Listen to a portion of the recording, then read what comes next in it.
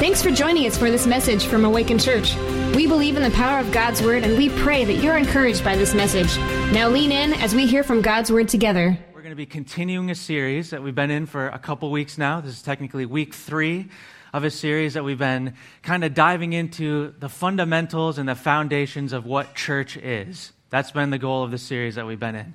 Kind of trying to pick apart some of these more important aspects of what the church is and what we need to understand about it. And this series has been called Who We Are. That's the title of the series. And that series title is very fitting for this week because the message that we're going to be looking into today is literally looking to answer the question of and define who we are as the church. That's the whole point. In fact, the title of today's message is going to be, Who is the Church? Who is the church? That's what we want to look at. That's kind of the fundamental thing that we want to answer and get a little bit deeper into today.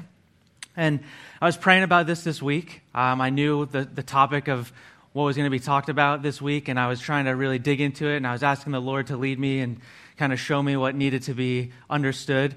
And as I was pondering over this question of who is the church, I realized that it can be thought of in like 2 different ways. There's 2 ways you can think of this question, who is the church? The one way you could do it is physical identity of the church. So literally, who are the people of the church? That kind of a way. Who is the church? Literally, who are they? Who are the people that make it up? But then there's another way you can think of it, a little different way, in a way that's looking more at the purpose. So who is the church? It's a question that's a little bit more internal. So it's a way of looking at it like what makes the church the church? So who is the church? You can take it these 2 different kind of directions. And what I was kind of digging into as I was studying this is to find the answers to both of those questions, whichever way you think about it. Because both of them are very important. And I want to, before we really get into it and start studying this, I just want to preface with, there is so much here on this topic. The stuff that we're about to talk about is like just barely scratching the surface of all the things that there is defined. So I want to encourage you guys, one, as this is being taught and as we're going through this, if things stick out to you, I would personally love to talk to you more about it. So if you have questions and you want to know more, if there's something that you wondered more about, I'll be out there in the lobby after services, and I would love to talk with you guys. But also, as the Holy Spirit's kind of stirring your hearts in different things, go to the Word yourself and dig in further. Because there is so much here that we're not even going to get to talk about. I'm going to do my best to break it apart as much as I can. But there's just so much going on. And I was personally super excited about it as I was studying it. So I was a little bummed that I can't share it all. So I just want to encourage you guys, don't just leave it with what I say, because there's so much more there. But what we're going to be doing today to answer both of these questions is we need to begin to define the word church. So if you were here a couple weeks ago, we actually did this kind of already. Week 1, we did this, defined what church is. But we need to do that one more time just to refresh ourselves. We need to make sure we're all on the same page so that we can keep building on that, because that's where this first answer is going to come from in understanding of who the church is, getting the physical identity. So the first thing we need to answer, what is the church? This is what we're going to be doing right now. And we're just going to try to define it, and it's going to be pretty easy to do. If you guys want to turn to Matthew chapter 16, verse 18, we're going to read one verse really quick. We're jumping in the middle of some stuff that's going on, but we're really just worried about one phrase that's going to help us answer this question. So I'm going to read it for us now. This is Jesus speaking to Peter. He says, "And I tell you, you are Peter, and on this rock I will build my church, and the gates of hell shall not prevail against it." So this is where we're going to begin.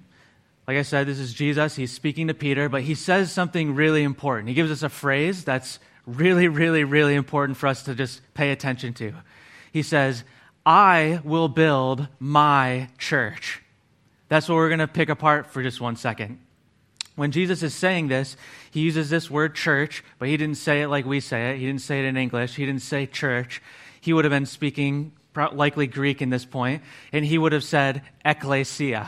That's what the word is here. That's what's translated here to church. But that word ekklesia, in its original intent, the way it was originally said, means assembly. That's what it means. So we say church, but they would have heard assembly. And it's important to notice that back at that time, when Jesus would have said this, he said, hey, I will build my ecclesia, my assembly. It didn't have a religious connotation to it. The way we think about it, when we hear church, we kind of perceive faith-based something. Like that's kind of how we think about it, but that's not how it was back then. An assembly, just to give you guys the definition of that, it's kind of important. An assembly is a group of people gathered together for a common purpose. That's what assembly means. And this word, when Jesus is using it back then, it was a very neutral word, and it would get its deeper meaning of what kind of assembly it was based on the words that were connected to it. So technically, someone could have said, my ecclesia is a mob of rioters. That could be an ecclesia.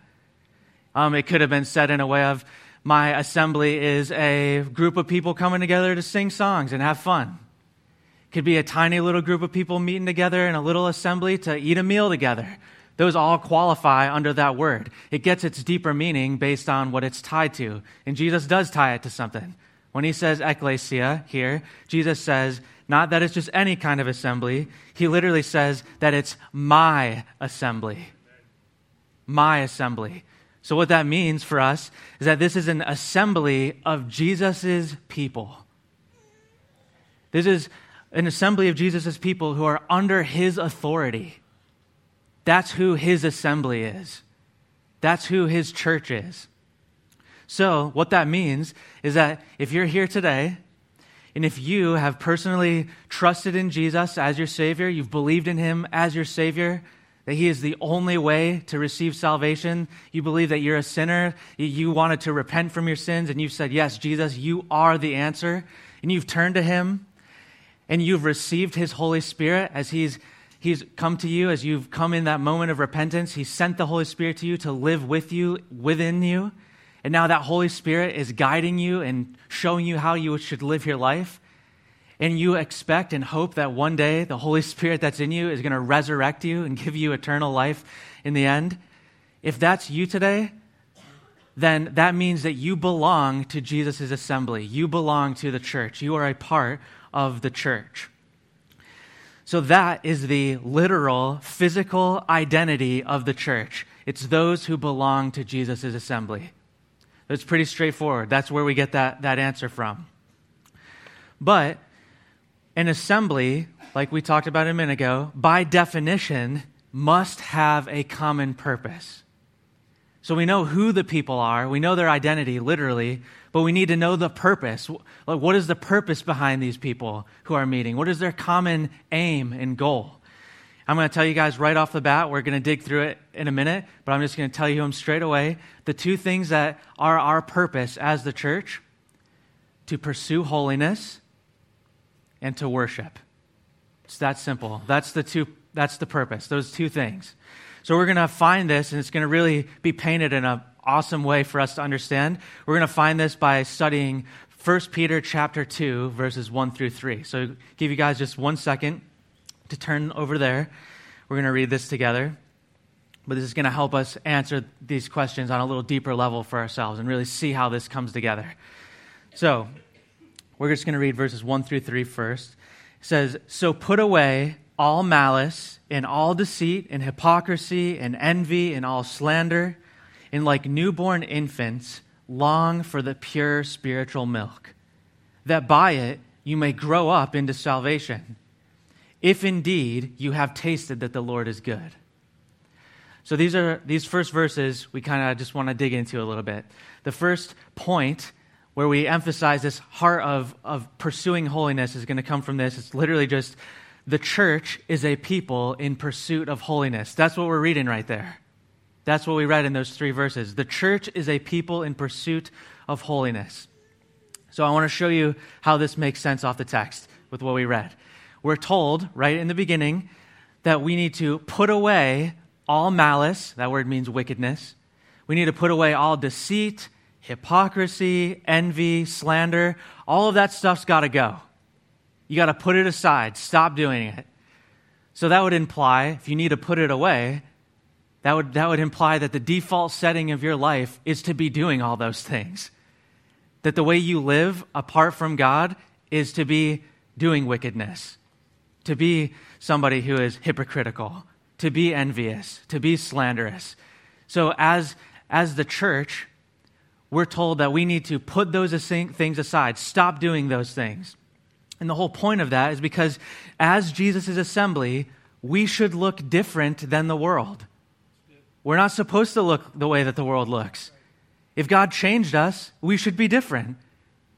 If God changed us, if he did a work in us, then why are we doing all the same things they're doing? So for us, as the church, we should be changed. We should look different. And that idea of putting away and looking different, that is literally the definition of holiness, to be set apart. That's what holy means. So the church is supposed to be holy. The church is supposed to be set apart, to be used for a different purpose. That's why God has called us to do these things, to put those things away, to stop living in that default setting of the world.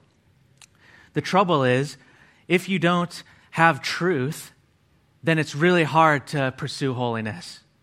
If you don't know what the truth is, it's really hard to start to live it out, which is how we put all these things aside. And that's why Peter, who's writing this, went on to say that we are supposed to long for pure spiritual milk. He says, long for pure spiritual milk. That phrase can seem a little bit mystical when we read it. It can kind of come across as like, oh man, that's kind of abstract. How do we do that exactly? It's actually pretty clear. And I want to explain and kind of make a little more sense of it. So the word long means to desire a lot, desire greatly, crave it, like on a deep level. It's saying crave or desire greatly pure spiritual milk. So unfortunately, and if you're reading the ESV, like what I'm reading out of, this is not a really good translation of what that wording is. The word spiritual right there in Greek was logikon, and it implies a different kind of meaning. A better way that you could translate this that would make way more sense, and your Bible might actually say this if you're in a different version, it would say, long for the pure milk of the word. That's what it would say. That's a much closer, accurate translation of what is actually being said. So the point of him saying that is that we're supposed to long for this pure milk of the word because that's how you learn truth. That's how you learn what God wants for your life. That's how you learn how to be holy, what God's character is like. It comes from his word. It's very reasonable and understandable for us to come to those conclusions when we're in his word and digging into it regularly. That's why we're told to long for it. He literally says right after this, long for this pure spiritual milk or the milk of the word so that you might grow into salvation. The idea is that you're going to mature, that you're going to grow into the fullness of what God has for you in your life. You're going to come to a complete understanding of what it means to be saved. Instead of being just an infant, a newborn baby, you're going to grow into maturity as you dig into his word and as that truth is revealed and as you're putting aside all of that stuff. The whole point of that is that we would be growing in truth so that we would mature into the life that Jesus has for us.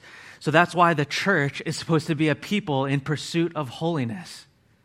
You put away those things and you pursue the new thing, Jesus' commands, his word.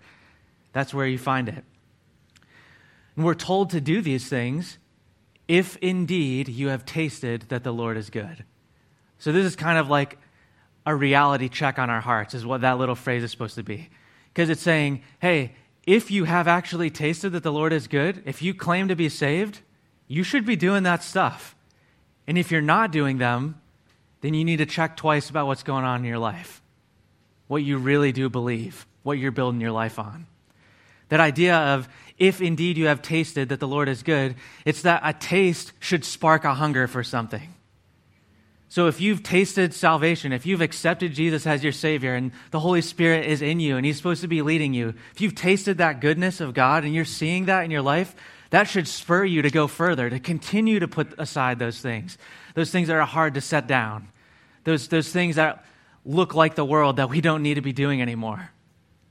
The heart of it is that that desire for truth and knowing God and digging deeper into salvation, it's going to lead us to get into the Word. And I know for a lot of us, that's not easy. I know for many of us, myself included, sometimes it's hard to put away the old things. It's hard to be holy. Sometimes it's challenging, it's uncomfortable. But we're told to do that if we've tasted that the Lord is good, whether it's comfortable or not.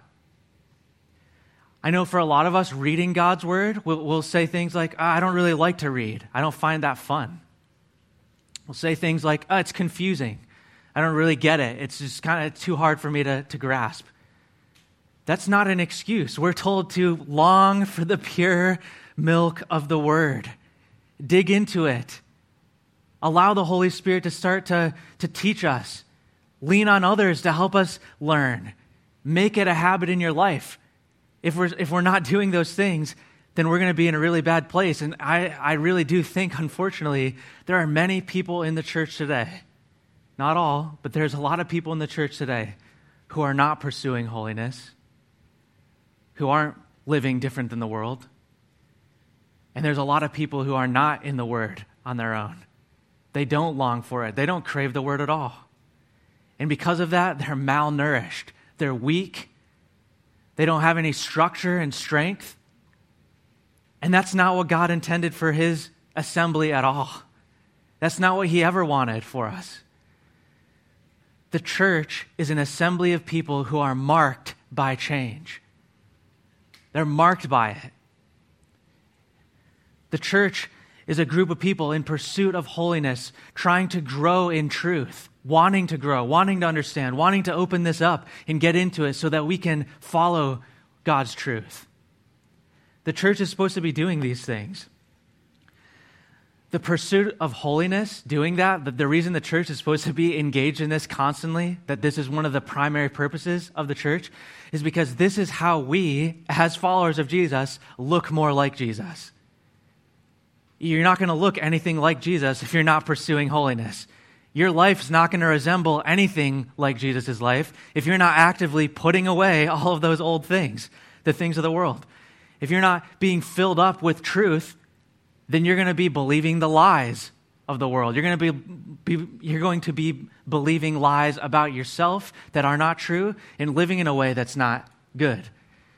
So you have to be engaging in these things so that you can look more like Jesus. And that's also a part of us just following Jesus, following His ways, following the things that He has for us. And that's why Peter, in what he's writing here, he goes right on to say that that's what we're going to do, that we should be doing these things so that we can follow Jesus further. Let's read verses 4 and 5. It says, as you come to Him, Jesus, a living stone, rejected by men, but in the sight of God, chosen and precious.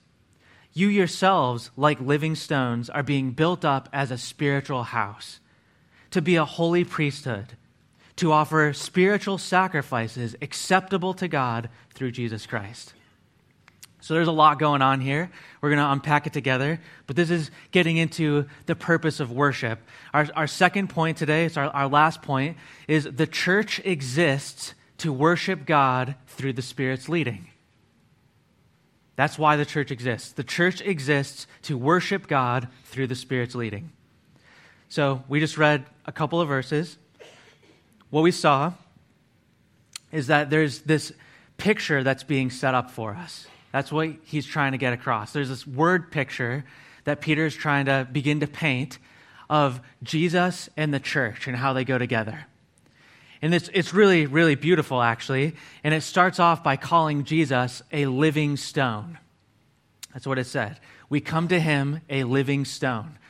That phrasing is kind of odd, but there's a lot more depth that's supposed to be going to it. This is actually a reference to a couple other scriptures from the Old Testament. It's referencing Psalm 118, verse 22. If you're interested in this, which I think some of you will be, write these down so you can go check them later. We're not going to read them specifically, but Psalm 118, verse 22 is where one of these references comes from. And then the other one is from Isaiah 28, verses 16 and 17. Both of these scriptures are talking about God's character and the impact of God in people's lives. So Peter, when he's writing about this, he says, you're coming to Him as a living stone. He's alluding to these two scriptures because both of those scriptures talk about God and His character as a cornerstone. That word cornerstone, it's a building term. So back in the Old Testament and back in the old days and still in some parts of the world today, they'll use a stone. It's cut out. It's very precise, and it's called a cornerstone, and it's very important. It's like one of the most important parts of building a building or a structure. And that cornerstone's literally going to be used in the corner. It's going to be the first one that you lay, that you put down, and that one is going to determine two things. The cornerstone is going to determine the boundaries, so everything else is going to fit inside of it. Nothing will be outside. That's going to be the edges. And then it's also going to determine what's considered level. So every other stone that gets placed is going to be based off that one. So that's important because it's saying that Jesus is a living cornerstone. That's what we're supposed to be getting across. He's the first piece. He's the first one that everything else is going to fall into alignment from. And then after it says that Jesus, we're coming to him, a living cornerstone, it says that we ourselves are being built up as living stones. So we're being built up into this spiritual house. So it's continuing to use this terminology. We as individual people, we are like living stones, getting stacked up on top of Jesus to build this structure of a spiritual house. So this is where things get really, really, really cool and really interesting. That word spiritual, when it says that we're being built up into a spiritual house, this is different than when it was used last time. It's a different word entirely. It's pneumatos. It means literally of the Spirit. So the idea is that this is the work of the Spirit who's doing the work of building us up. The Holy Spirit is the one stacking us. He's the one making us into this house. It's the Spirit's work. And he's the one aligning us with Jesus. He's making us level with Jesus. That's what the Holy Spirit is trying to work out. So we have this really cool picture of the Holy Spirit engaging with us. Each of us who we said, if we believe the Holy Spirit's come to us, he's in us, he's guiding us, leading us. He's stacking us into this spiritual house. And then that word house is really cool because it has a double meaning. It's got two kind of aims. One, this idea of house, when it brings it up, it's talking about or trying to refer back, it's trying to paint a picture of the Old Testament temple. So if you know anything about the Old Testament, summarize what the temple was, what it was used for. It was a place that God dwelt. It's where he came, he resided. God dwelled in the temple. It's a place where God was felt by the people. He was experienced tangibly by the people in the temple. And then it was a place, the temple was a place where God was praised and thanked and worshiped. So it's really cool that this idea of us coming to Jesus, a living cornerstone, being stacked up by the Holy Spirit as living stones into a temple, the place where God is dwelling, where he's engaging, where he's interacting. It's this really cool picture for us to how we should view the church. But the other meaning that you can take from it, that's really cool, is house can also just mean a household or a family. And this one is really precious, I think, when I dig into it. It's really cool because there's this idea of each of us being stacked together as a spiritual family by the Holy Spirit. He's placing us as these individual stones. And think about how a family functions, the beauty of what takes place or should take place as a family. We're a bunch of individuals. We're all different. We're separate from one another, but we are all united through blood. In this case, the blood of Jesus. But we're not united together as one family unit. And each of us, regardless of age, gender, skills, each of us has a place in the family. Every single one of us. We have a place, we have a role, we have a way that we can help the family, serve the family, love the family. It may look different than one another, but the beauty of this is that we, coming to Jesus, our living cornerstone, are being stacked in to a spiritual house of living stones, all stacked on one another, given a place in that family, to hold one another up, to lean against one another, to serve one another, to care for one another. So we're getting this really cool picture of what the church is supposed to be as an assembly of Jesus' people. And then right after it shares this, it's not just for our joy and benefit. We get a lot of joy and benefit of it, being able to be this spiritual house where God is dwelling and experienced and felt and where he's praised and getting to be a spiritual family. But there's purpose behind it. And that's why it goes on to say that we're being stacked into this spiritual house of living stones to be a holy priesthood. So again, this is alluding back to the Old Testament. So if you don't know a lot about the Old Testament, the priests in the Old Testament had a really important role. The priests had a job to do. And it boils down, to make it really simple, to leading the people in worship. That's what they were supposed to be doing. Leading the people in worship, showing the people what it meant to worship God, how to interact with the living God. And this was really cool because the priesthood, as they lived out their role, showing the people how to worship, what it meant to worship, as they led the work of the temple, as that happened, this was supposed to be an image to the whole world, all the people of the world, all the other nations, as they looked at the temple, as they looked at the people of Israel and how they worshiped God. It's supposed to be an opportunity for the world to see God's incredible character and love. It was supposed to be this opportunity for the world to see what it looks like to walk in holiness. And that was supposed to stir the hearts of outsiders, that they would see the incredibleness of it, of what truth truly looks like lived out. So we're told that we are being stacked into this spiritual house, that this is being done to us by the Holy Spirit's work so that we would be a holy priesthood with a specific job. What did it say the job was? It said to offer up spiritual sacrifices acceptable to God. That's why this is all happening. We're made into this priesthood to offer up spiritual sacrifices acceptable to God. These spiritual sacrifices, that's worship. Spiritual sacrifices, those are our way of worshiping God. And it doesn't look the way that they did in the Old Testament necessarily. It looks a little bit different now, but it's worship all the same. That's why we exist. The church exists to worship God through the Spirit's leading. The thing is, today, when we talk about these spiritual sacrifices, they come at the cost of ourselves. Instead of it being an animal like they had it back then, now it's a cost to us. And I want to remind you guys of just a quick verse. You can look this up later as well. But Romans 12:1 says that we are to come to God and offer up ourselves as a living sacrifice, which is our reasonable act of worship. We do that because this is how we honor God. It costs us ourselves, but we're doing that because we want to glorify God. We want to look more like Jesus. We want to praise him. We want to worship him. So for us today, the way that we worship really comes from three areas. There's three kind of spots in our life that we worship God. And this is an ongoing thing. I know a lot of times when we think about worship, we think about it like what we did right before the message, singing songs. That is worship. That's not untrue, but that's just one little piece of worship.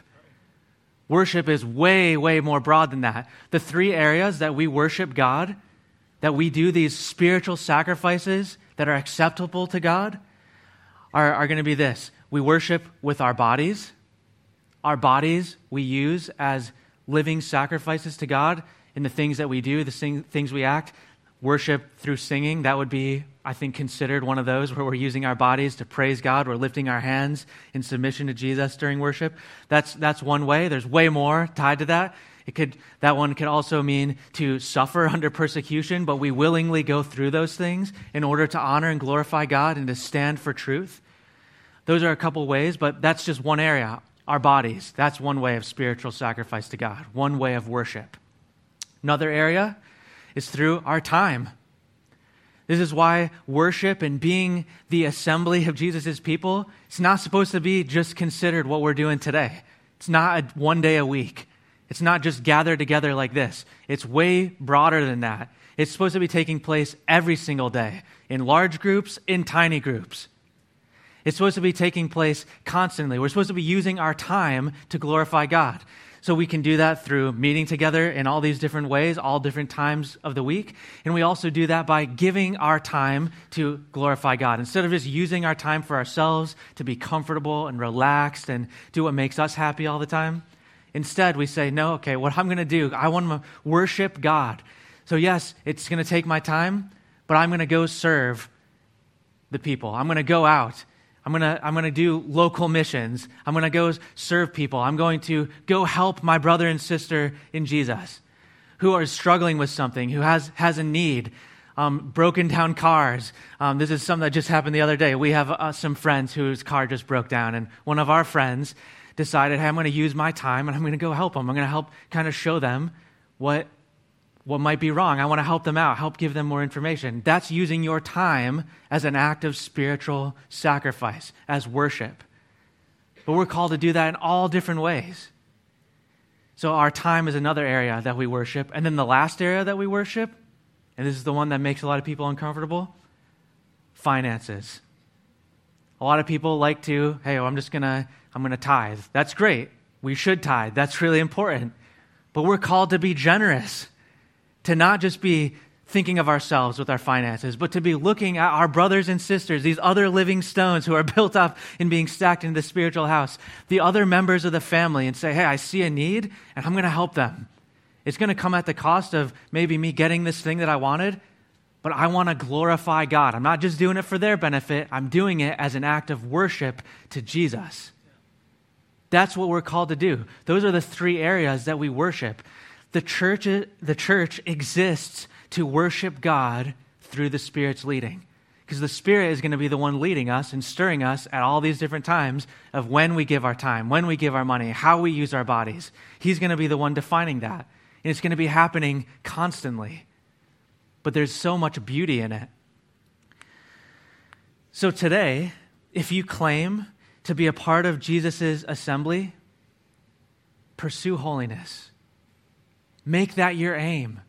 That's why we exist. That's our purpose. That is who we are as the church.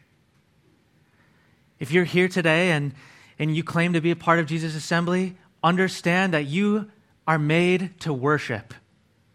It's the whole purpose of human existence. Since the beginning of time, we were created to be in relationship with God, worshiping God, bringing Him glory and good pleasure. That's why we exist as humans. And that's what the church is supposed to be existing as today, to model that.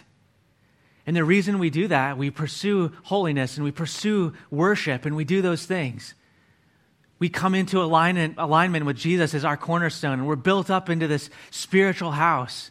The reason that this is all done is because it's through our worship that God's character and His love is displayed to a broken and lost and dying world. And as they see the church, as they look upon the way the church exists, not just what this looks like, what we're doing right now on a Sunday, but how the church, the assembly of Jesus' people, cares for one another on a daily basis.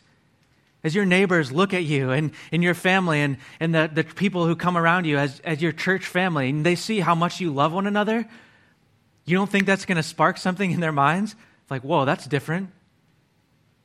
What's up? Why do they do that? Why are they so caring? Why are they so selfless? That's the act of pursuing holiness and worship at work being displayed to the world, showing God's character to the world. But if we're not doing those things, the world just doesn't see anything. We just look exactly the same as they do. Why would they want to be a part of this? So it should be our aim to be pursuing holiness in worship. That's why we exist. That is what it means when we ask that question, who is the church? That's who it is. So I hope that some of that stuff jumped out at you. I know I didn't give you guys a lot of specific ways to put it into action, but that's why I want you guys to pray through, and like we said a minute ago, be led by the Spirit. See what He asks you to do. Seek Him. There's not going to be a one-size-fits-all blanket, hey, this is how you do it. But if you are a part of Jesus' assembly, then that's what we need to be doing. So ask the Spirit, and He'll lead you.